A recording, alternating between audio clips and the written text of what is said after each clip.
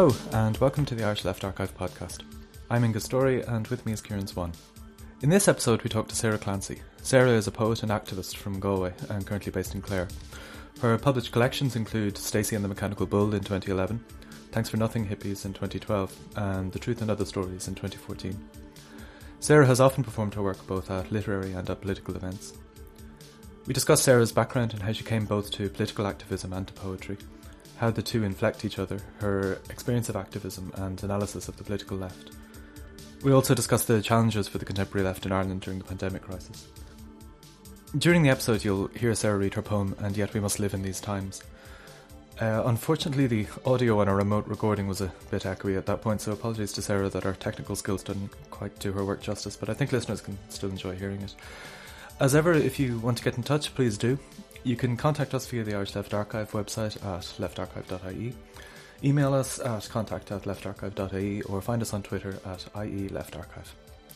Thanks again to Sarah for talking to us, and thank you for listening. Thank you very much for talking to us, Sarah. Maybe to start, you could tell us a bit about how you first became sort of politically aware and politically involved. Sure thing. So, hello, Angus and Kieran. So, I suppose I'm from Galway. I'm from Galway City, and I was a very late comer, really, to any sort of political awareness. I was obsessed with horses when I was a kid. I was obsessed, absolutely and utterly obsessed with horses. So I basically tried my best to set myself up as a gangster horse dealer for many years. So I had I had been at school, but I had been much more interested in, horses and buying and selling horses than actually being in school at all. So I finished, I kind of just about finished, and then I went straight on to work with horses, buying and selling horses out around Galway and working for different people and so on. So it wasn't really connected in terms of that world, in terms of politics. It would have been a different one, because we were dealers, we were dealing with everyone from fox hunting West Brits to the traveller community in Ballinasloe Horse Fair. So it was everybody, but it certainly wasn't a politically charged environment, and it would have been a very Irish environment if we're going to take Conor McCabe's analysis of Ireland as the kind of that we're all dealers. So from that point, it would have been a typical experience. But like for me, from where I was coming from, I grew up in a town, and my family didn't have horses or anything like that. We're a middle class family. So because of that, I had a very separate kind of early childhood, and that to the one that you might have expected me to have, because I was moving in very different circles, even to the rest of my family, and that. So it was, it was quite strange. So I left school without having really any qualifications. Now that's I wouldn't necessarily say. It wasn't the same as somebody having had no education, because, my parents were very interested in how we were educated. I had been at Montessori school for years, because, we had when my parents were interested in all sorts of different things, like the arts and different things like that. So it wasn't, it wasn't that there was no education, it just wasn't formal. And so, and I'm 48 now. So the year that I left school, I think approximately half of my year emigrated, and around about half of them went to university. It still wasn't as prevalent as it was now. It wasn't necessarily accepted.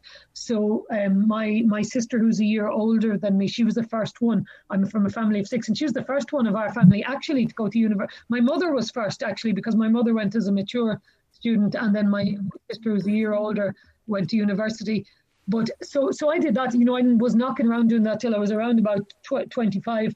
And it really meant that most of my formative years were kind of spent in rural Ireland rather than necessarily urban Ireland. So that's, I'd say you'd probably see that from some of the poetry and that you'd see that kind of background there. So when I was around about 25, I went away traveling for a year, and I worked in various different places, and that really gave me a taste. It really gave me a taste for not working with horses, to be honest, because I suddenly realized like that there was this whole enormous world, and like you can go nowhere if you've livestock, you know what I mean? And you have them every single day of the year. It doesn't matter if the revolution is happening, they still need their breakfast, you know. So it's like so that was, you know, I'd say that was kind of slightly you know, a mind-opening thing. And you know, when I came home here, then I worked in a factory for a few years. I still worked with horses, you know. I rode race horses in the mornings and worked on an evening shift in the factory and that. So and you know, I did various other different things, but that around those few years, I would say, were probably when I was changing and, you know, realizing, trying to figure out different things. Like I would say, for example, you know, one of the things that I didn't know is I didn't really know that I was a gay person, right? You know, so these are, and I mean, I'm always making this joke, and it's probably totally politically incorrect, but like I didn't really feel out of place because like horsey women are dressed very much like lesbians anyway, most of the time, you know, in terms of, well, you know what I'm saying is, you're around in jeans and boots and outdoor clothes, and it's not like it's only, you know, it was only like when the hunt ball comes, you go, oh, I'm a bit different to these other guys here, and they all, you know, you realize they can get put into kind of dresses and glamour, and that's not your thing at all, you know. So you know, some of those things were, you know, they were quite interesting. Another thing, like, it's just worth saying, because like it's kind of part of the formation in a way, is that, you know, both like okay, so everybody that has the liberty of doing it probably takes some time to figure out who they really are and what they really think about different things and so on. But like for me, I had a few different things going on, you know, as in I had something that I dealt with much later, which was I'd had the experience of being abused as a very young adolescent and teenager, and so that, you know, it does. I wouldn't have been able to analyze it in that way then, but in terms of it, to a certain extent, it sort of fractures your personality, so that, you know, so that it was as if I had all these interests but no center, and so, you know, where was the center to decide what my politics were, you know, in terms of it, like one of the kind of results is that you kind of develop in relation to every external relationship and not to yourself, you know. So and like that was definitely one of the things. So like while I was in that environment and was growing up, and that it was really just, you know, it was with a bit more education and a kind of increase in confidence and different things, that was only then that I started to go, you know, I started to understand that at some point I'd have to deal with that, and then to go, you know, that maybe the person that I am for all these other people hasn't anything to do with me, in fact, you know. And so that was, I'd say that was, you know, quite a between 23 and around about 33, a lot of that stuff was going on, and it didn't leave a whole pile of room for knowing where I stood on political things, you know. That's well, you know, it's a kind of a funny way to explain it, but like, so in terms of how I came around to it like a lot of other people, you know. I had started, like I said, I started working in a factory, in a medical device factory here in Galway, and one of the things that actually was a strange confidence builder for me, although obviously I wouldn't want it to have to become my life or anything, but like, you know, I discovered really that I was more than able for doing all these sorts of things that I had no experience with before. Like I'd never used computers, I'd never done anything like that, and so that kind of started to lead me to go and do different courses and things like that. And I started volunteering with Amnesty International in Galway there, and you know, and then I started getting all this idea about like that I would help people in developing countries, you know, that I would fundraise for them and I'd go and build houses for them and all sorts of things. Now so it was like I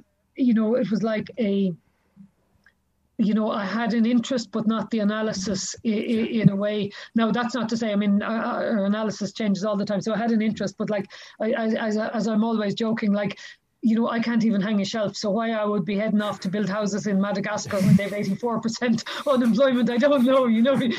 So you kind of, you know, as you go on, but just as in, you know, I definitely kind of, you know, was developing an interest. And I think, you know, particularly through through volunteering in the Amnesty place in Galway, you know, I met loads of different people. You know, I met anarchists from Newcastle in England who were over. I met people, you know, that would really just have challenged the kind of things that I thought and that. And, you know, one of the woman who was working there, Jameen Kerr, she was really, really influential in a way. Like, she was determined that we were all going to succeed at all sorts of things. So she'd have you, you know, she'd have you enrolled in a course and the form filled out for you before you'd agreed, you know. So like, and so, you know, just I think that sometimes happens for lots of people, as if something catapults you on that way. And so that you know, that was kind of those things were kind of going on at that like I'd say from when I was around about 30. And, you know, I'd say that path I worked during that time. I worked as well. I worked for a few years for travelling cinema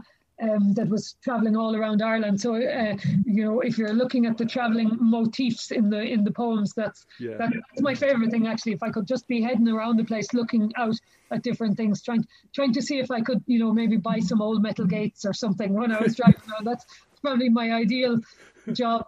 But so you know, those were kind of the ways I came through it. Then I you know, I did I did a master's in NUIG, which now, you know, it came at the end rather than at the start of some kind of political awakening, I'd say. And I did that, and I had, you know, I was heading into it with no leaving cert. Don't mind anything else. So it was quite a, you know, I found it like really quite tough. But I definitely found, you know, that, you know, from that I learned an awful lot from the masters, but also from the political awareness of the other students who were involved in it, you know. And so we became involved in lots of different things at that stage that were a little bit more, you know, a little bit more, I suppose, challenging capitalism, and also from a very Irish point of view, as in, like, one of the things I think probably the anti-war protests in Shannon. And I think then coming up quite shortly after that, the Shell to Sea campaign in Mayo, you know, I became involved, you know, and no, I'm not like, I was involved in these, whereas people involved in them might have, you know, I was just one of loads of people who were involved. But those became, you know, a kind of testing ground. Like, I remember for as late as 2006, I remember being up in Ballinaboy, and I remember watching the police beat the daylights out of people up there, and just it being a real awakening, you know, in a way of something that, like, you know, obviously, but just an awakening for a middle class person, going, yeah, this is what happens when nobody's looking, or this is what happens when you're not protected. So, you know, so some of those were, you know, they were pretty formative things. So were you inclined with a political awakening? And I mean, going to Shell to Sea, being involved in Shell to Sea, being involved in the anti-war protests. I mean, that's quite a step change from not a lot of political activity. Were you attracted at all to organisations or parties or formations, or were you more interested in campaigns and movements in a broad sense? So, well, no, it's you know, it's sometimes hard to remember what you thought when you thought it compared to what you think now. So like, I can give you an answer to that now, but I'm trying to think of what I thought of at the time. And, you know, at the time, I would have had very little interest in organised political party kind of campaigning. I would have been very interested in, and I still am very interested in, strategy, you know, what works campaigning, how do you go about it? Where do you have influence? And also, I think one of the interests I had, I remember discussing this with someone, it definitely would have changed slightly, but I think, you know, kind of going through the formation of my own identity, one of the things that I was really interested in was what happens in the places when the gloves are off. And I would have always been really interested in that. You know what? So what happens? You know, so we're all inhabiting this kind of vaguely normal thing, but around the edges, it's all held in place, usually by violence or the threat of violence, and just a kind of fascination for what is it like there? You know, like, that's not necessarily virtuous or ethical or anything, but just to go, what is it like when you're there? What is it like? You know, what is it like if you're not me there? You know, some of that came from having gone away traveling and having worked in a few different countries. Like, I worked as a tour guide in Borneo for a while, and I think, but one of the first places I went, like, having been nowhere, I went to, when I was, and this was not a political, it was just backpacking, but I went to India, and I went off by myself when I was about 25. So I went from like, no, knocking around Ireland at horse fairs to somewhere entirely different. And like, it was just, I think just the absolute culture shock of it, just probably was a mind-opening thing. I know that's and not involving any drugs or midnight raves or anything like that, but it was just this idea of the extreme inequalities up close to each other, and of trotting through that kind of as a backpacker. And so I'd say that's where some of that interest came from, around the sea stuff and so on. But like my, to be fair to them, my parents are like, they would have been quite they're like, my father's will be 90 this year, and they're still alive and well. But they were quite political people for their time, not probably in that kind of Catholic, justicey, charitable way to begin. That definitely changed. So like, I do know that, like, as well as going to visit the Pope, we were also up in the cathedral protesting Regan's visit, so like, there was a bit of a bit of that stuff going on in the background for sure, Having been involved in the campaigns, were you becoming more politically? I mean, it was obviously like you were becoming more and more politically aware, and a sense. I mean, and also, I think there's also, obviously, with the LGBTQ community itself. I mean, that's a radicalizing community in many, many respects. And so, did you find there's a whole bunch of different streams, or strands threading together? For me, the one of the things, and I mean, this like, these aren't, I'm not saying these are good things, but one of the things for me is the first real part of LGBTQ activism that I was involved in, I think, was the marriage equality campaign, and I became involved in it with very bad grace, for various reasons, right? Now, I definitely think it was the cynical me that entered it wasn't the same person that left it, because I understood a lot of different things about myself by the time it was finished, just from having been involved in it.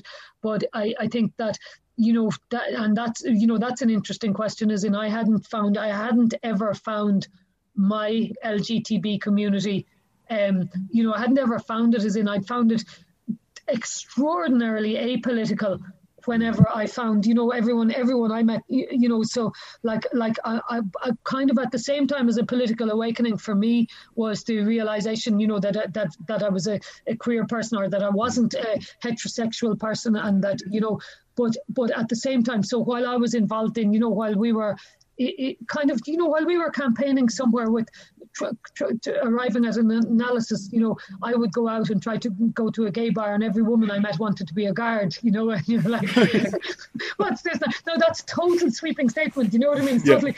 I obviously was a bit obnoxious as well, because I was going like, what the fuck do they all want to be guards for? Like, but so it was like, it was like, I think there absolutely are, and there have been in Ireland, really radical queer communities, but they weren't a community that I was in or that I had the tools to access, so where I knew how to access LGTB culture, it was, in bars or in nightclubs, and I didn't find anything there, I didn't find anything there that was going to, like, I think I probably thought, okay, so I'm gay, but I'm going to be gay on my own over here. Yeah.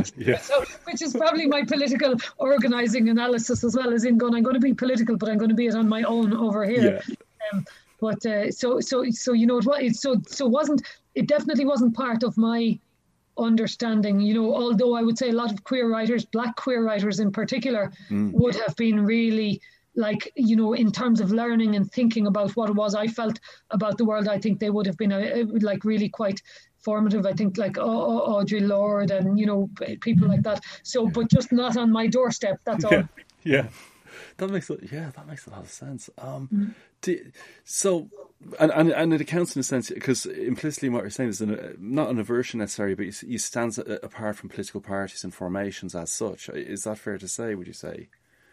It's like, okay, if I'm going to sound like I have a big theory on this, and I don't have a big theory on this, but I'd say, my habit is like my habit. Okay, so I was trying to think before having this conversation. I was trying to think what are the things that I've been involved in, and I was going like, okay, so there's the referendums, there's the Shell to Sea, there's the anti-war protest, a bit of environmentalism, there's the anti-austerity movement, the water charges, the various different things. But the way that I've engaged with all of those things has been pretty much on my own terms, in terms of, so I might have engaged with some of them as a poet, I might have engaged with some of them, like even, I'll just say, for example, here, the repeal movement here in Clare, we set up a small group to canvass kind of North Clare, South Galway, because that area is slightly outside all of the other ones. So, and the same thing was kind of true in the marriage equality referendum. So it's in a way, I'm not good at doing the long haul. I'm great at things that have an end date or an action. And now by that I don't mean like a direct action, but I mean an action in terms of going, is there something that I can actually do and contribute here to this thing, rather than going to all the meetings and being elected to all the bodies and all the whole lot. So that's like that's what I'd say is my interest is maintained for kind of short bursts in which I can be very effective, as in terms of it. But do I want to spend 10 years going to the meeting? No. So that's very understandable. Yeah, no, but I think like lots of people are much better in terms of, if you think of the relationships that have to be built for people to work together when they come under pressure, people like me that flit in and flit out, again, are not necessarily useful, but for particular things it is useful. You know what I mean? It is useful to go, okay, there's someone there can kickstart that. So it's just the different personality. I mean, in terms of the political party stuff, I'm not quite like my sentiments. My sentiments in a way would be towards ordinary people being able to claim all the power that's available to them, and that this is the only thing we'll build from. So my feelings and sentiments around political change, around grassroots political change, but I'm not actually an anarchist. I've always thought that, particularly in Ireland, that the resources are just, we're in a tiny country, and far-reaching decisions about how our resources are distributed are made by these political parties. So, and they're near us. So, like, it makes a big difference. For example, it makes a big difference whether we get an independent in Galway constituency or we get another Fine Gael. You know what I mean? It makes a huge difference, actually. I've canvassed for a couple, 1, 2, 3 elections, I think, for Catherine Connolly, locally, and basically I really think it's worthwhile changing one ordinary person for one decent socialist, even because it changes the conversation that is then had in the parliament. I think that's in a way, but like, do I want to join a party? I wouldn't say never, but I'd say like, I can nearly think of the reasons why I have to resign from the party before I join it. Yeah. So I'm just going like, it's I don't know if you know Peter Pringle, but Peter Pringle, people can give really good advice. And one of the things he said, something that stuck with me once, and he was saying, if you're going to get into politics, the one thing I've learned is follow the principle, not the person, because the people will always veer. And so if you're following the thing or the ethos or the ideology or the thing that you want to achieve, and if you just keep following that, wherever everything else is going, you opt in and opt out as it goes, I think. And I think maybe it's because it suits me, but I thought that was very good advice. That's great. I would have been involved in a couple of these are unpopular now, but I had forgotten about them. But the anti-Lisbon Treaty campaigns 1 and 2, and a couple of the previous ones to that. Now the obviously that with Brexit and everything, that has gone out of fashion. But But I think there's something worth talking about there, because one of the things, like not so much in terms of the Irish political system, but one of the things that's happened every time something is won or lost, the table shifts. Brexit really overthrew the very, very valid critiques of how the EU is set up, how it's operating, how racist it is, how we're drowning migrants on the borders of it, how neoliberal it is. And so, it really, that to a certain extent, there's nowhere to engage in that argument almost now at the moment. And I think we don't pay half enough attention to it in Ireland. Yeah. I think we pay far too much attention to the personalities in the Dáil, and not half enough attention to this enormous bureaucracy that's on that we're fully enmeshed in. Absolutely agree. Like, it needs to be critiqued all the time, because it's a power centre. And a lot of what you're about seems to me to be about critiquing power centres right the way throughout the society, be it the church or be it economic, be it the nature of the class structure. And that's another power structure. And as you say, people aren't looking at that at all at the moment. And it is interesting if you think of it, if you think of the behaviour of, if you think of the behaviour or the things that exist within the EU now, if you think of Poland and their LGBT free zones, you think of Hungary, and you think of these things, and you're going, come on, actually come on, as in that like, so this is not to say that elsewhere is better, but we're in this, we're in this one. And I think those are not sufficiently engaged with, I think I mean, I think this is my unpopular critique of the left, is in, I think that we have a default tendency, because of being opposed to US imperialism, we have a default tendency to think that anyone who's against them is on our side. Anyone who's against it is on our side. And I think, if you put a queer lens on that, like, Putin's Russia's no friend of ours. You know what I mean? Is in and that's not to say, I'm not talking that, but in terms of any state that's prepared to weaponize a minority group to organize people around, that's something we're going to have. That's something we're going to have a real problem with. Yeah. And it might be LGBT communities this week, but it'll be whoever else they want it to be.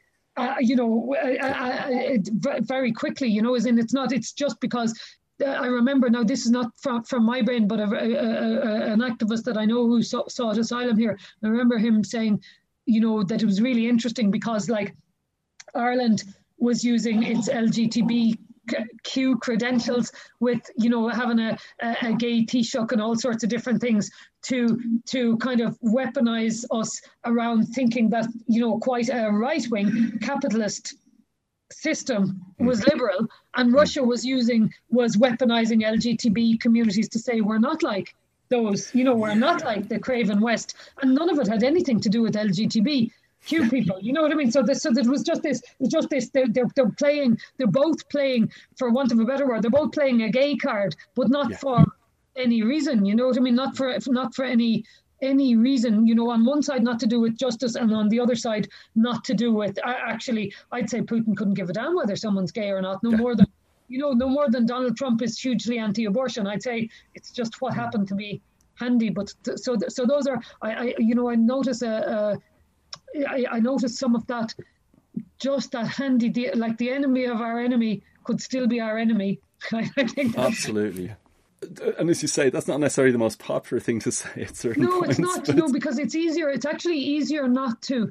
It's easier. I found, right, I'm very interested in Central America and Central America and Mexico, just for no reason other than that I was, I had been there a couple of times, and I'd been had the great good fortune to meet really good people over there, and they kind of linked me in with all sorts of things that blew my mind. So, like, we were on caravans with migrants coming up through Mexico to go to the United States and that. And so, but by being interested in those politics, like, you see things like, there was extremely strong critiques coming from, like, so say, for example, the position here of the left here is like that, Nicaragua is a shining example.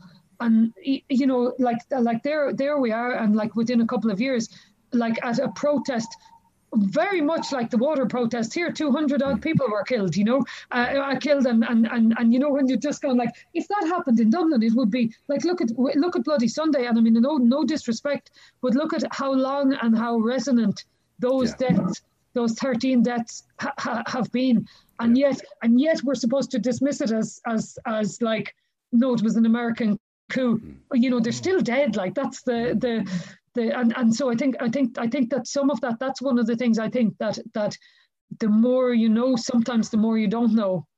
Yeah. In a way, I would have always had this real soft spot for like how things evolved in like a soft ideological spot for how things evolved in Nicaragua compared to some places. It was our example of where an armed overthrow of the state actually really succeeded in significantly changing the outcomes for people, but also didn't really involve itself hugely in any of the reprisals or any of the, it didn't create this, it didn't mimic the power abuses that it overthrew, and then it did, so like, and I think the same link is there as in like the same link is there in terms of that an uber Catholic alliance was made with the socialists, which trod down the rights of women, trod down feminist groups, trod down, really pushed all those things down, started to, introduce all sorts of, really repressive laws around women's reproductive rights and so on. And I think that those should be, right, those are really important things in their own right, but they should be the canary, like we shouldn't tolerate, we should aspire to those. Like if we can't do it without repressing any given group, I don't know how we do it. It's about diversity, and it's about, they're part of any left project worth its salt, aren't they?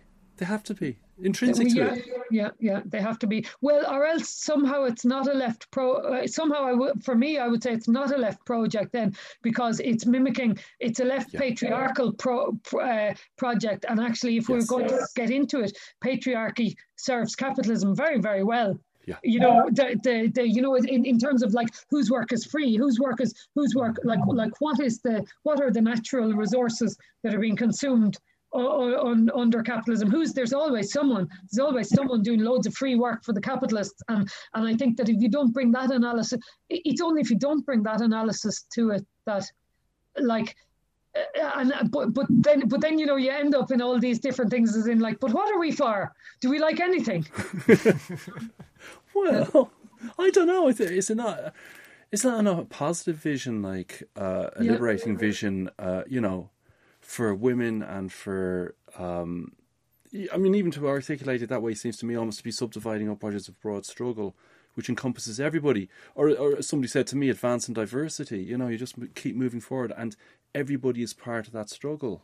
Yeah, and I think one of the things is that on the left, the idea of individual freedom on the left has become, now I understand, in terms of individual freedom has been under capitalism, the freedom to acquire as much as you can on the marketplace, you know what I mean, or the freedom to win as much as you can, and if you can't, it's poor look out, right? So that's at its worst. But there's a lot more to the concept of individual freedom than just that, and that we're actually playing into a capitalist analysis to assume that individual freedom would count against a more socialist or a more just redistributive system, so that's that's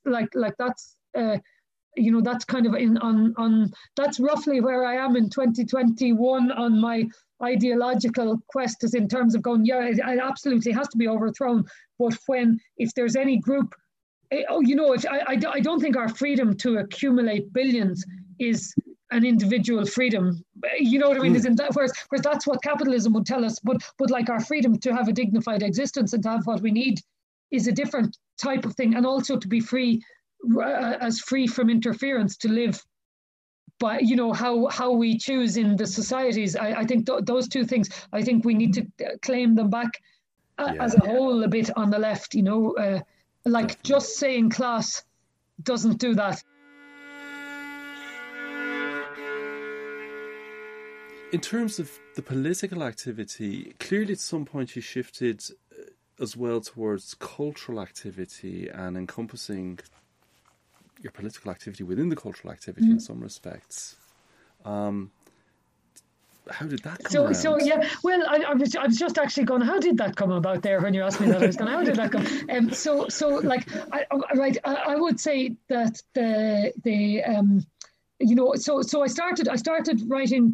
I started writing poetry when I worked for, after having volunteered for Amnesty. I worked for Amnesty for, I think, a couple of years as well. And when I was working there, I kind of got this idea that my whole life was becoming about a campaign. So I would do something that was not about a campaign.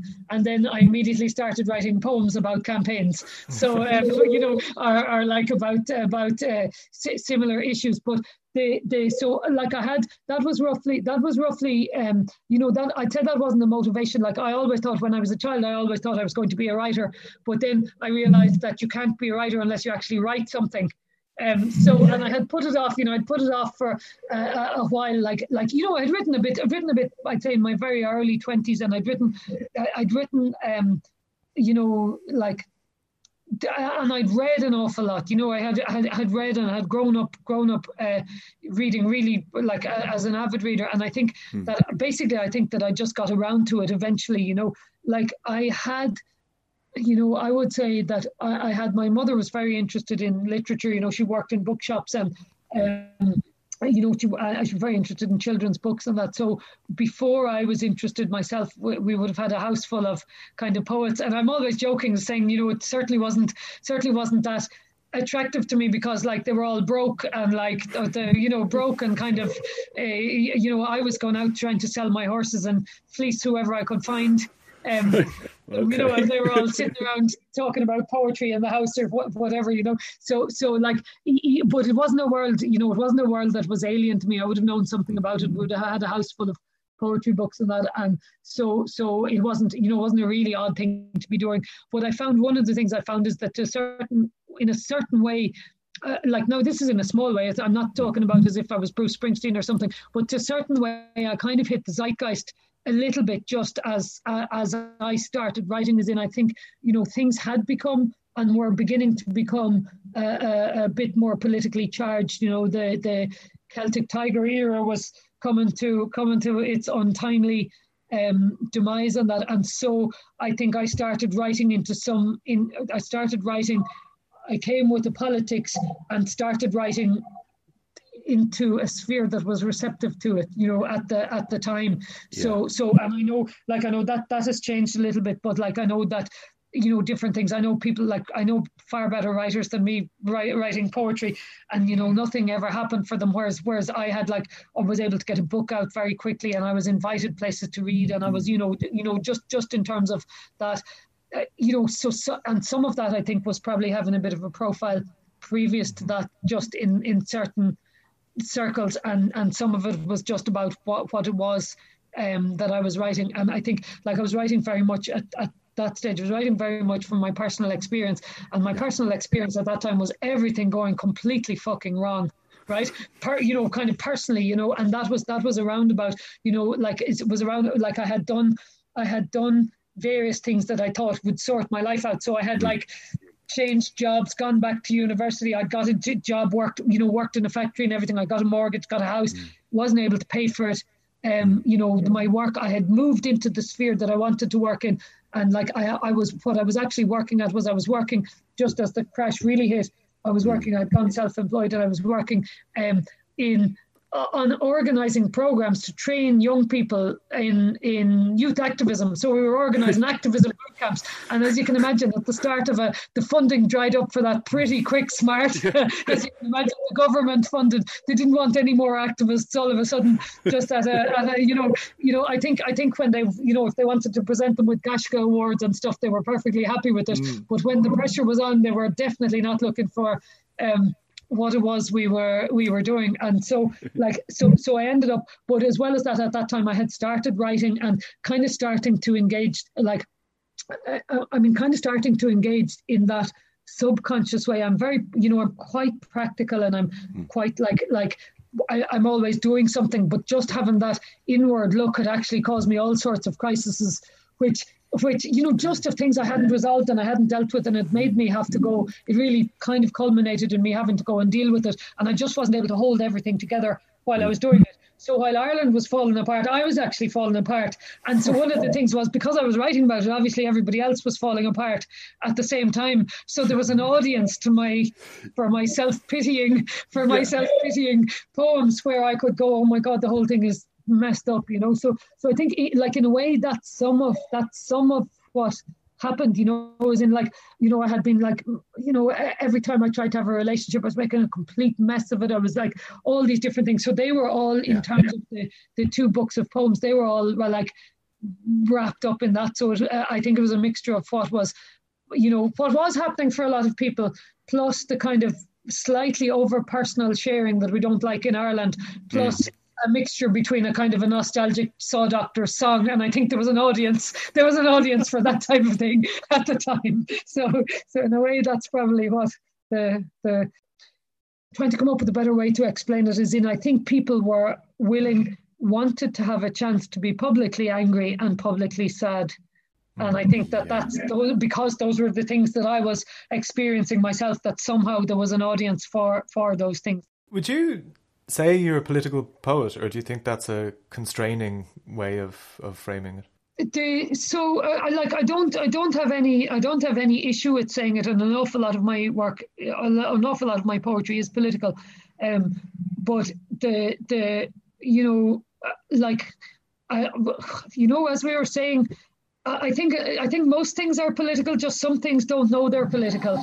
So the fact is, you know, like, I would go so far as to say some of my poetry is agitprop, pure propaganda, you know. So for whatever it was that was moving me at that time. So is it political? Absolutely, you know. But some of it is not. Some of it is just personal.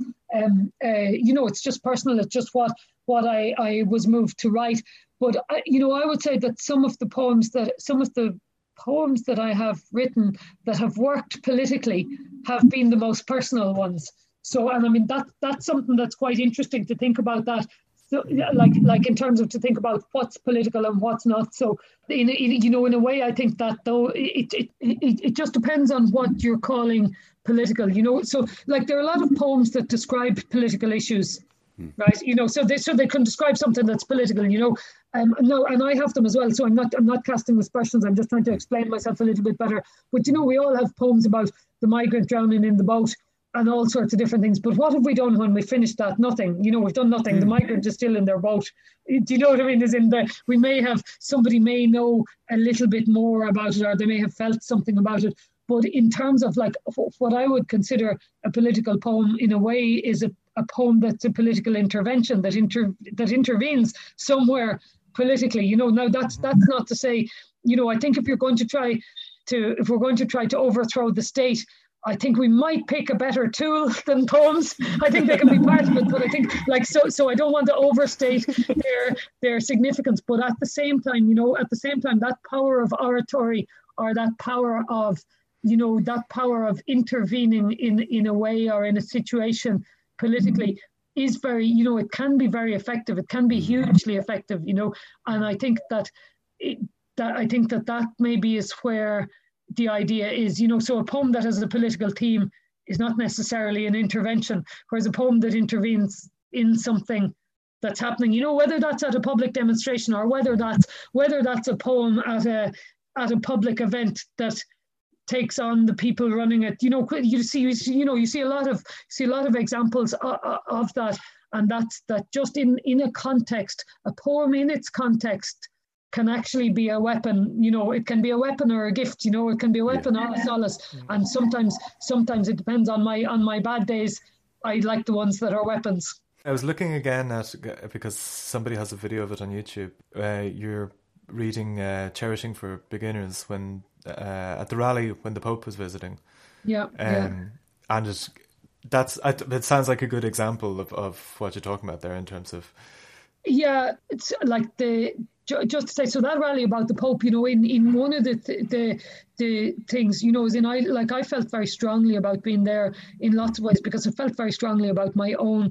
I have felt my own personal history, not from my family, but I felt my own personal history very much intertwined with these kind of cultural oppressions that have come from that kind of authoritarian, you know, sex obsessed sex and wealth obsessed religiosity that we had. So I felt very strongly about like being there and being invited to be there. But it also is like, the poem itself is also like it's a critique of the state as well. And I think that to a certain extent, I think it probably applied to more things there than I imagined it was doing at the time, because it actually it's a church and state thing, as in it was our state that was rolling out the red carpet for the Pope in 1979. I saw him actually. I went to see him in Ballybrit. I think I was 6 or something. But So that idea, I think that's one. Except just in that way, that wasn't really an intervention because the people were there. That was a reflection of some of the feelings of the people who had taken the trouble to be gathered there. So it wasn't contrary. You don't to see them. it in the same category of. Well, I'd see it slightly. I'd see it in the category there of like reassurance. So it's an intervention, but so was everybody else's attendance there on that day. So say for example, imagine the same poem, for example, and now it didn't happen, but imagine the same poem at the Fine Gael or Fianna Fáil led commemoration event, right? So that then it would be an intervention, and I mean, we don't often get many opportunities to do those things because they know you're risky. They know they're not bringing her. You know what I mean? But you do sometimes get those opportunities. From the top of my head, I can't think of them, but like one of the examples I would use is like for a while, not at the moment because I've been kind of off the radar for a while, but for a while I was on the radio all the time because poetry is extremely cheap to put on the radio because you don't need a band or anything. So like it's very good, for radio programs, but also like obviously they had an interest in the arts and that. And I mean, you can say anything you want in a poem. Like you can say absolutely anything you want. They would have to get on 3 people to contradict you if you were on a program. But you can say almost anything you want in a poem, and especially if you're doing them live, people don't really know what you're going to do. So they don't really know what you're going to do at the time. So in that circumstance, you definitely can, you can be quite effective, and you can take advantage of huge platforms, I think, is what the thing is by being a poet. And it's really hard if you're a musician because like you can do that as well, but the song, it has to actually be a song as well. You can't just go ranting on about something. That's good. So do you think it gives you a useful tool that you maybe wouldn't be invited on to speak as a political activist or something, but you absolutely would. Yeah, absolutely. Well, I think it's certainly like I wouldn't, like I've said in terms of like as a political activist, I'm not the leader of any campaign. I'm not the spokesperson of it. I'm not the person that would represent the rest of the group in most cases. But as a poet and a writer, you get to do that an awful lot of the time. Now it's not so it's not necessarily to represent a group, but you get given platforms, and those platforms are places where those points of view mightn't necessarily be invited into a lot of the time. So like I would say a lot of the things that I'm invited to are less frequently poetry events, and more frequently, something to do with social justice or, NGOs or campaign events or things like that. And, in a way, I suppose it functions as kind of creating an emotional connection between the people there and the issues and so on in those spheres. But so it definitely gives you a platform. Like I remember, when I worked for Amnesty, you'd be fighting to get on the radio, or you'd be fighting to get.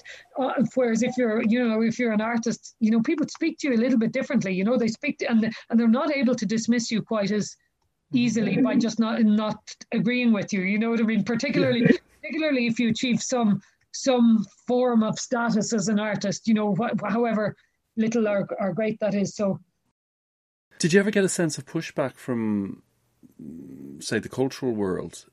Well, so there is of course pushback, and like so there's both. Okay, so there's 2 things. Some people just don't like that type of poetry, and I mean that's fine. That's all. It's like we're not all expected to like a certain genre of music. You know what I mean? Yeah. People don't take it personally if you go, I don't like Garth Brooks, do you know what I mean? They don't like, so, and there is that, but like, so yeah, there's loads of stuff, as in like loads of people would say, oh, why does she have to shout when she's reading her poems? Or like, as in like, oh great, she's going to tell us about her mortgage again, is she? So but like, sounds like why are the drums too loud? Yeah, no, but like, so there's pushback, and there certainly is snobbery about what's real art or not. But like, I'm not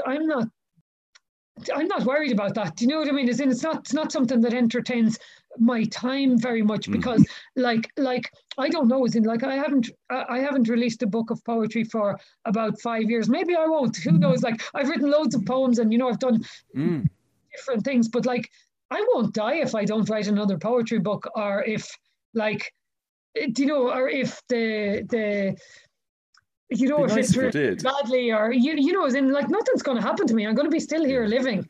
So like, it's not like I would want to write with kind of integrity, and I want to write because I want to write and I have something to say. And if I'm happy with the thing that I've said, then it's up to anyone else to think what they want about it at that point. But to say to take about the kind of a slightly more political analysis of that, like, now it's changing.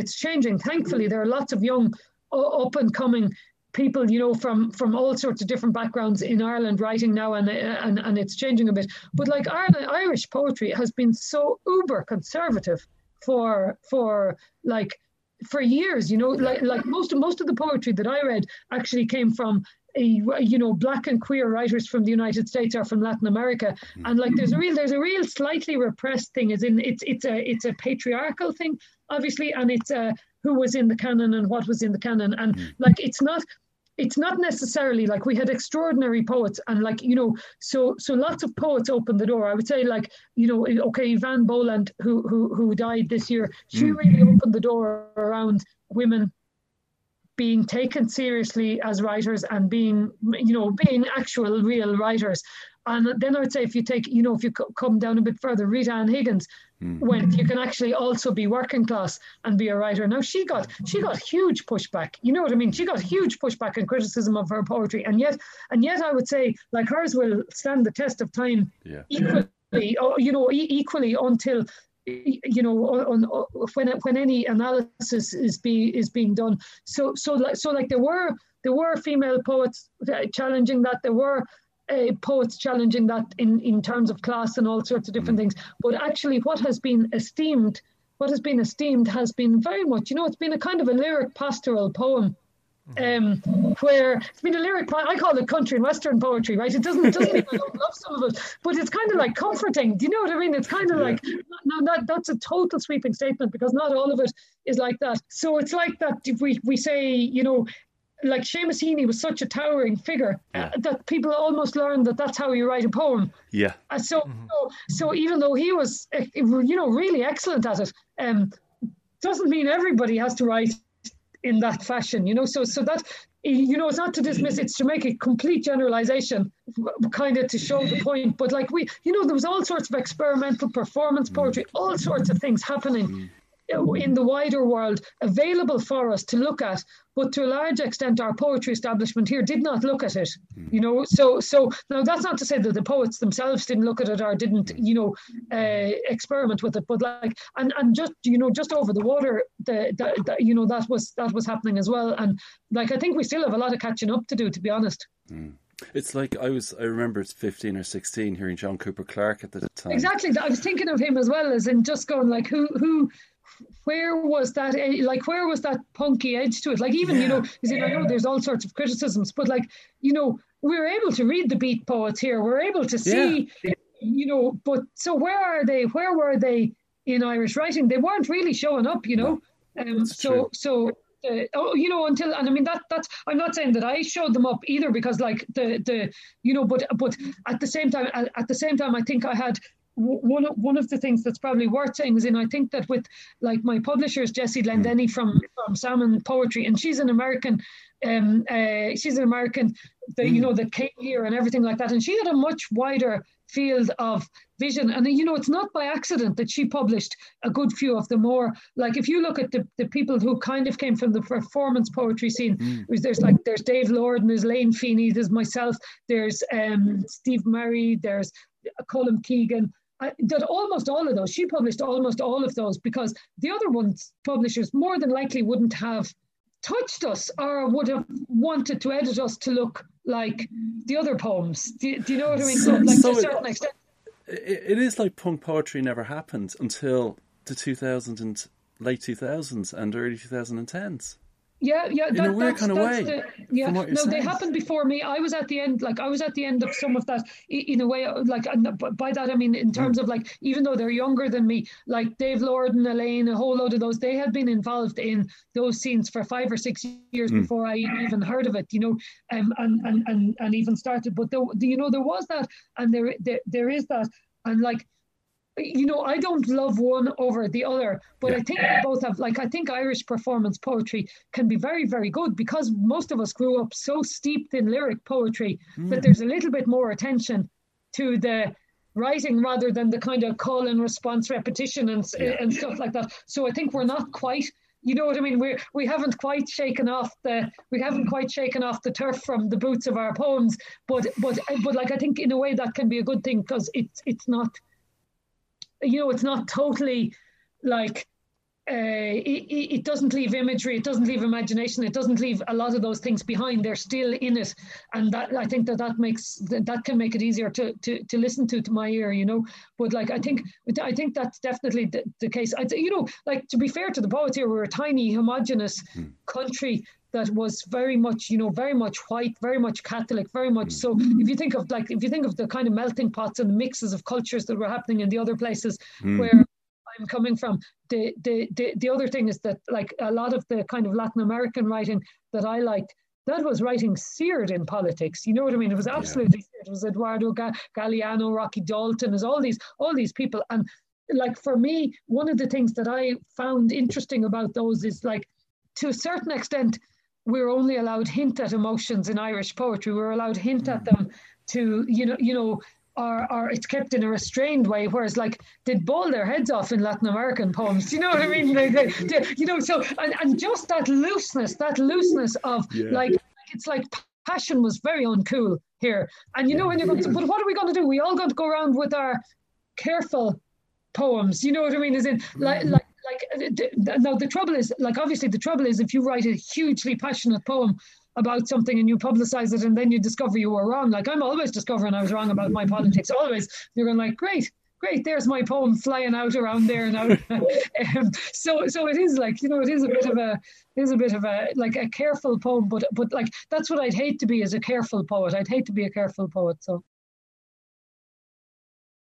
is the performance very integral for you? Or, I mean, if you took that away and you were just writing and, say, printing poetry, would that for you be a very different thing from what you do? Or no. So okay, there are different things, I think. So, right, one of the things I think that like, this is not to do with poetry now, but this is to do with kind of, I don't know, personhood, for our kind of your sense of identity, for want of a better thing.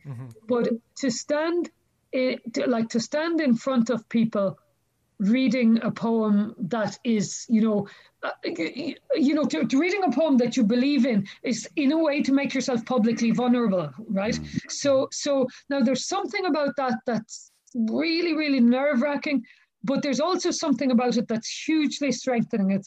So that act of, like, a performance of a poem that's intimate. Now, I don't mean erotic. I just mean a poem that's intimate, that's personal.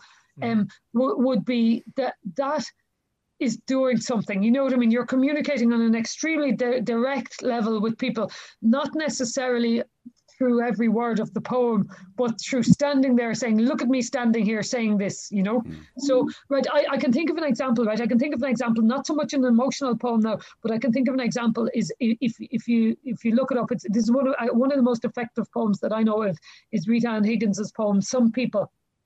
And if you look up that poem, that's a poem about, like, it's a poem about the strains of a working class life. But if you consider where that poem might be read, right? So now, like, Rita Ann Higgins wasn't a performance poet as such, so where she was reading that poem would probably be literary festivals. It would probably be, you know, it would be in reasonably comfortable circumstances, what I'm saying. And the poem starts, right? The poem starts, I wonder how but I can't remember it exactly, but it's like the first two lines of the poem are, some people know what it's like to be called a cunt in front of their children, and some people don't. Right. And so you're just going, so now the whole poem is, some people know what it's like to be at home for the bin man. Some people know what it's like to be in space. Now I'm paraphrasing. It's not her poem, you know, very effective. And it's about like, you know, it's about dodging violence, dodging death. It's about the actual just lived experiences of, and I mean, basically the end of the poem is going, and some people don't. And that's the huge challenge that's in the poem.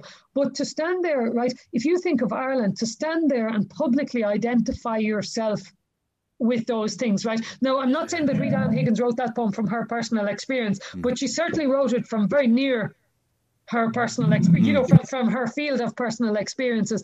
And so in a way that's you're allowing yourself to be associated with it, you know. Now, other than satire, I think satire is a bit different, because so long as people do understand that you're doing satire, it's a kind of a persona. So that's something I would say that was the most important thing for me about having kind of discovered poetry. That was the most important thing for me. It doesn't necessarily mean it's the most important thing now, but that was the most important thing that happened to me through poetry, was sort of discovering how to be publicly vulnerable and still be okay, you know, that it wasn't the end of the world. That I would have found that extraordinarily difficult in a relationship between one person, but like 30,000 at a water demonstration, I was grand somehow, you know. So like, you know, in terms of so that, but in terms of the difference between writing for the page and that the for me, the stimulus to write, or the urge to write, is the same, you know.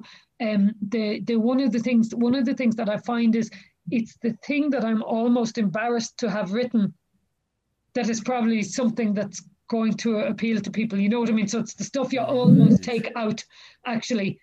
So in a way, that feeling is kind of the same, you know, when you're going, no, leave it there. No, actually leave it there. As in, if you want to take that out, that's probably the bit that, you know, it's probably the bit that you're not saying about what's going on or what's happening, you know. So you don't think you're writing differently for performance than if you're simply writing? Is that a reasonable?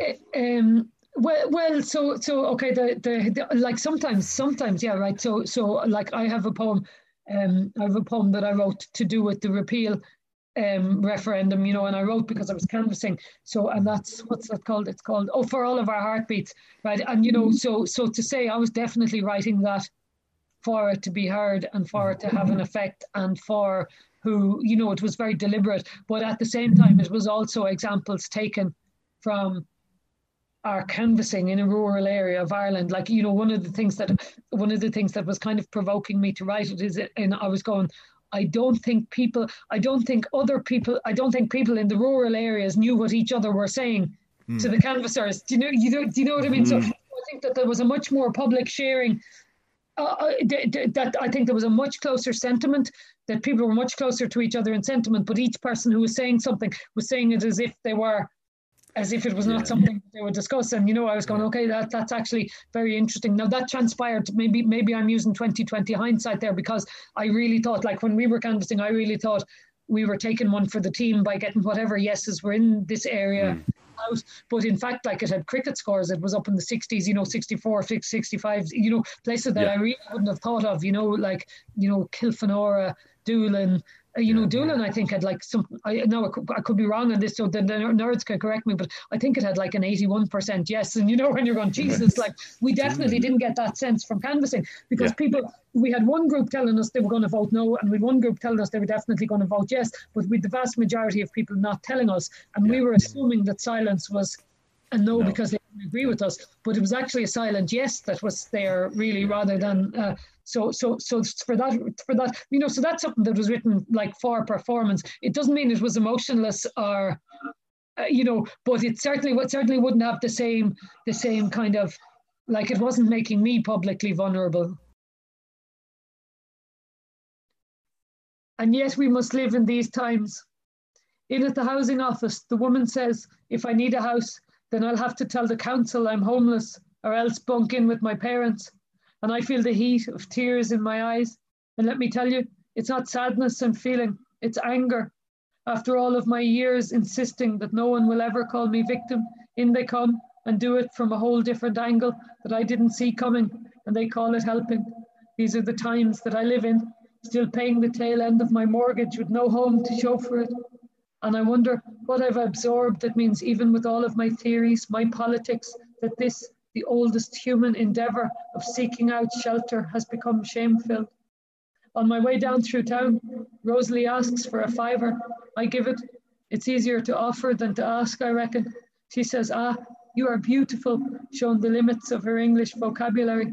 But I'm not, though. What I am is damaged and raging. On days like this, I seek the sea out and breathe it. And you, what do you do to get through it? Don't call it apathy. We're not fine. We're not grand, thanks. We're hurt. And we're making it worse when we go around pretending we're sorted. And I walk on past Griffin's Bakery as if I'm the only one in the river of people on Shop Street who's rocking a subplot, who's got things going on in the background that take effort to deal with. That's why it's called individualism, isn't it? Because we aren't telling anyone. In the separation of one from each other, of ourselves from ourselves, we're alienated. But sure, it's grand, isn't it? We're on the pig's back, and yet we must live in these times. And I write down past tense love affairs, all the while getting older and worn out. And what use is it?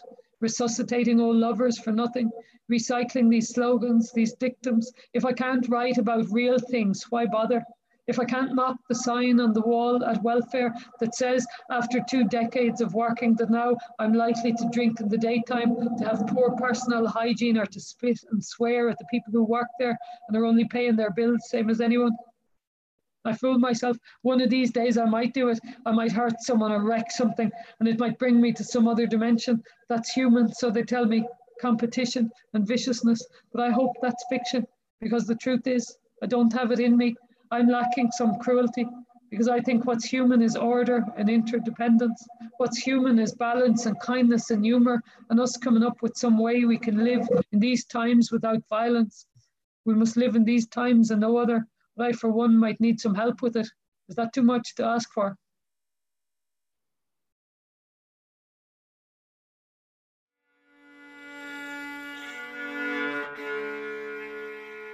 We're now living in a time of pandemic and so forth. And how has that impacted upon you, both in the cultural side, you know, in terms of your writing, I guess, for want of a better word, and also in the sense of your activism? Yeah, so like before the one, you know, one of the things is I haven't been for the last 5 years or so. I haven't been in a very that's an overstatement, because I've done lots of things, but I haven't been in a very productive poetry writing phase right now.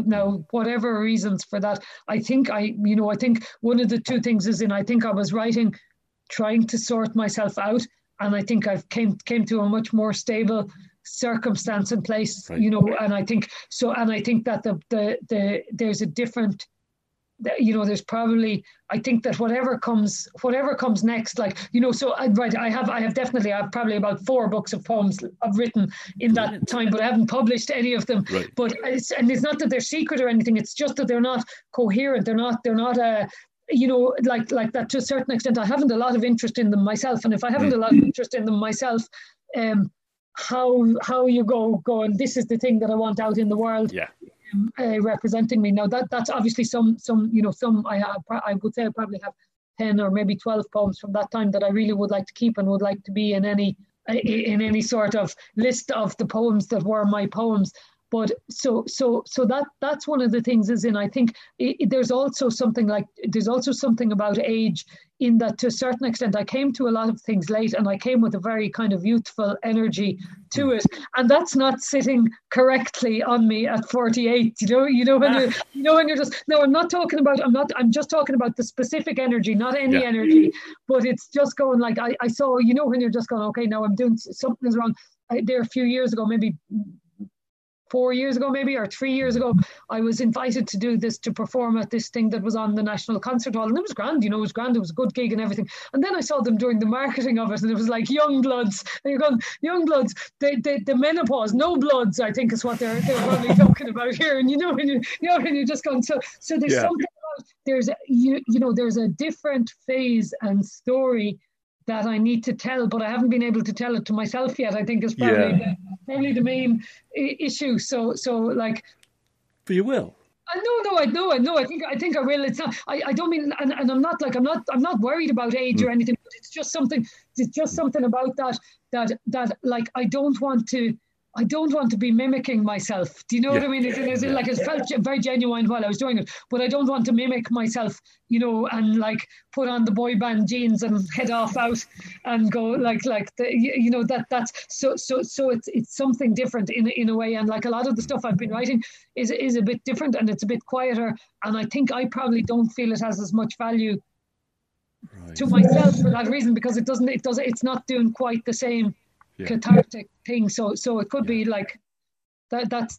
But so that was prior to the pandemic. The other thing is I also got a very full-time job at the start of those 5 years, and it's based in community work, very much around people and things like that. And I find it uses a similar energy, to be honest. So that it's not necessarily that I come home. A lot of the work I did before that was quite transient. We were talking about it. It would have been quite piecework. It would have been shift work. It would have involved me being on the move a lot of the time. Through various different jobs, seeing different things each day, doing different things. And I think that certainly was some of my, muse, for want of a better word. Just the different things, different places, having a real view, having a real view on what's happening everywhere. I don't mean everywhere in the world, but in terms of like, I've had so many jobs that involve me going around Ireland doing different things that I'm not used to. The pandemic has really made me been stuck in one place for a while, and so that I think there's an awful lot of things to discuss politically about the pandemic, and I've seen some people have found it very fruitful from the point of view of writing. But like, we've been absolutely extraordinarily busy at work because of what we're involved in since the pandemic hit, because we've had all our own work, and then we've been involved in kind of trying to get community efforts up and running for people to support each other, all the usual stuff, kind of. And so we've been much busier, although I don't have to commute and have been working from home. It hasn't, the fried brain feeling at the end of the working day has increased, not decreased. So that's it, exactly. Yeah. But so like I do think just now, as in I did start. I'm trying to get poems together for an anthology at the moment, an anthology of queer poets, and I did start, and I do. There's a thing I do just as a kind of a trick to myself the last couple of years, is on the winter solstice every day I try and write a book of poems on the winter solstice, to try just for the crack. I try and write an entire book of poems on the winter solstice day, because I just think it's a really interesting thing to do, because it's probably like a marathon runner, because you start dredging all sorts of weird things by the time you're hitting into the small hours, as my partner Anne said. She said, you might have had a dark half hour of the soul, because she thinks I'm far too happy, But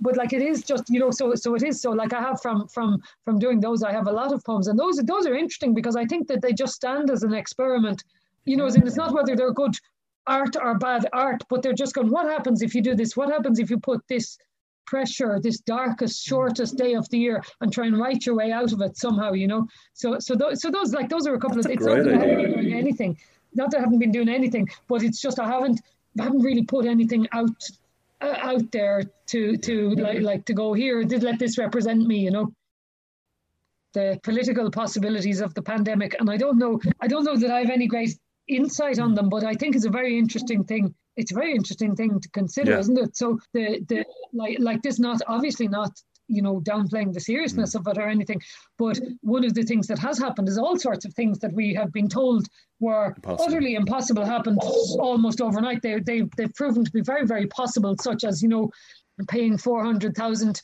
people €350 a week instead of the 180 or 190 on the dole. So lots of things have been possible, and what else might be possible, I think, is probably something like a great conversation for people to be having right now. But I don't really see it being had to any huge extent. I see it being had, like, to a certain extent. I see a lot of the energy is around whether or not we are handling the pandemic correctly from the point of view of a medical, of a global pandemic. But I don't necessarily see I'll backtrack, but one of the things I've always thought we needed on the left was like an advanced party planning the future, because one of the things you're kept so busy reacting. You're kept so busy reacting and fighting for rights not to be eroded further all the time that quite often you haven't time to go, what you haven't time to go what's next, because you're constantly on you're battling something, you're battling this being undercut, that being here, this treaty coming, the constantly. So to actually go, what does this change look like for the left? Actually, what's a left? What's a left emerging from the pandemic? What does it look like? This is not from me, but I think there's something. We've been caught on the left to a large extent. We've been caught into a false argument. And the false argument is, again, it's a capitalist argument that we're arguing about scarce resources, right? So why the hell are we in like the 7th richest country in the world arguing about scarce resources? And if we're arguing about scarce resources, what the hell is happening in the poorest country? Now, if you think of the planet's resources, absolutely are finite and so on. But like what we don't have is that we're caught as if we always have all these discussions hours in going like, so if we say we want this, they go, what are you going to give up? And you go, no, we don't want to give up anything. We just want that. So I think maybe we need to start maybe just having a bit more ambition about it, to be honest. It's in go, no, we want all of it, actually, So like I see that, the movement of asylum seekers in Ireland, massive. And I see that just and I think it's very I see that in their campaigning very strongly, and I think they're completely correct. They're saying we want the full range of human rights and the same services as citizens available to asylum seekers in your country, because why not? Why not? What's your argument for not doing it? And I mean, it's totally, in terms of like, as in, obviously most of these things have been costed and so on. And, direct provision is extraordinarily expensive. So that's not it would actually be cheaper for us to be providing full access to social welfare than running direct provision. It's cheaper anyway, but that's not the issue. But the argument is for them to frame it in that way, to say, well, which one of our human rights do you want us not to have? So you make that case there, like, instead of, whereas we almost seem to have accepted, like I remember having a lot of tic-tacking over and back with the Department of Justice over a direct provision centre near us, and they were going, but we've cut it down to 3 people per room. You're going, what makes you think you should put 3 adults in a room together? Like, what? On what basis did you decide we're going to put asylum seekers in shared rooms, and what was that based on? There was never any justification for it, and so that idea that to a certain extent, like we get trapped into going, oh, it's great, they've cut them down to 3 per room, and you're going, why are they sharing rooms with strangers? Like, but just those ideas, I think that we're trapped. Sometimes we're trapped looking for too little because we can't imagine it, and I think that's to bring it back to the culture, and that is in. That's one of the things culture can do is like expand the imaginative capacities in a way. Now, I'm not talking about mine, I think mine is very much of the kind of quotidian, unfortunately. But that idea that that idea of, like, I remember the Zapatista slogan always, oh, one no and many yeses, and the same thing Aaron Datty Roy, I think, or even James Connolly, we only want the earth, we want all of it, actually. Why would we be arguing about not having it? I'm not talking about individual gain. Why would we be arguing about saying we can't afford a proper health service, or we can't afford travellers to have proper houses, we can't afford? Why don't we just actually go, no, all of it, actually?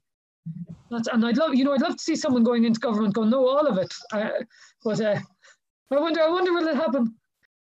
I think if everybody had to pick one of their human rights to give up, it might concentrate the mind going, okay, so which one will you give up now? Which one do you not want to have? So if everybody who was arguing for anyone else's had to go, okay, you give us one now, you sacrifice one of yours there, and we'll take it. And I think that's what I think is in, and I'm showing my age, but that's what I think at the peak of the kind of, for want of a better name, the anti-globalization movement, that was really on the agenda, as in going, all of it. We actually want all of it. You know what I mean? We want workers' rights, LGTB rights, we want environmental rights, we want indigenous rights, we want all of them, because there's no reason that any of them should be something that can't be had. And that in a way, so it wasn't, you see, this would be a whole other spiel, but you see the way people get stuck into these critiques of identity politics now, and like, I mean, okay, that's a whole other argument, but again, it depends, as in, if any of those are your identity, you probably don't want your one to be left out. Okay. You know what I mean? You probably don't want, you're going like, so the one we're not caring about today, could it not please not be mine? Is but like that idea, like, as in, if you think of that, the anti-globalization protests, for want of a better word, there was huge identity politics going on there, and there were people understanding that their oppressions were fully interlinked. You know what I mean? Absolutely. Fully interlinked. That the oppression of an indigenous group from Brazil was linked with the ostracization of working class communities here, and people had really grasped that, and I think that's one of the things that could possibly be reclaimed in a politics coming out of the pandemic. The idea, just this idea, right? If you take off if you take the huge Thatcherite claim, as in, no, there's no such thing as society or anything. It's just demonstrated, right? It's just demonstrated in other countries with more severe issues than us, as in going, if they keep, the uber wealthy may be able to lock themselves in gated communities away from pandemics, but basically for most normal society to function, actually, for one of us to be okay, all of us have to be okay at the outcome of the pandemic. And I think that if we could take that lesson from it, as in going, for one of us to be okay, we all are going to need to be okay. If we could take that as a political motive, it'd be something worth working towards, at least,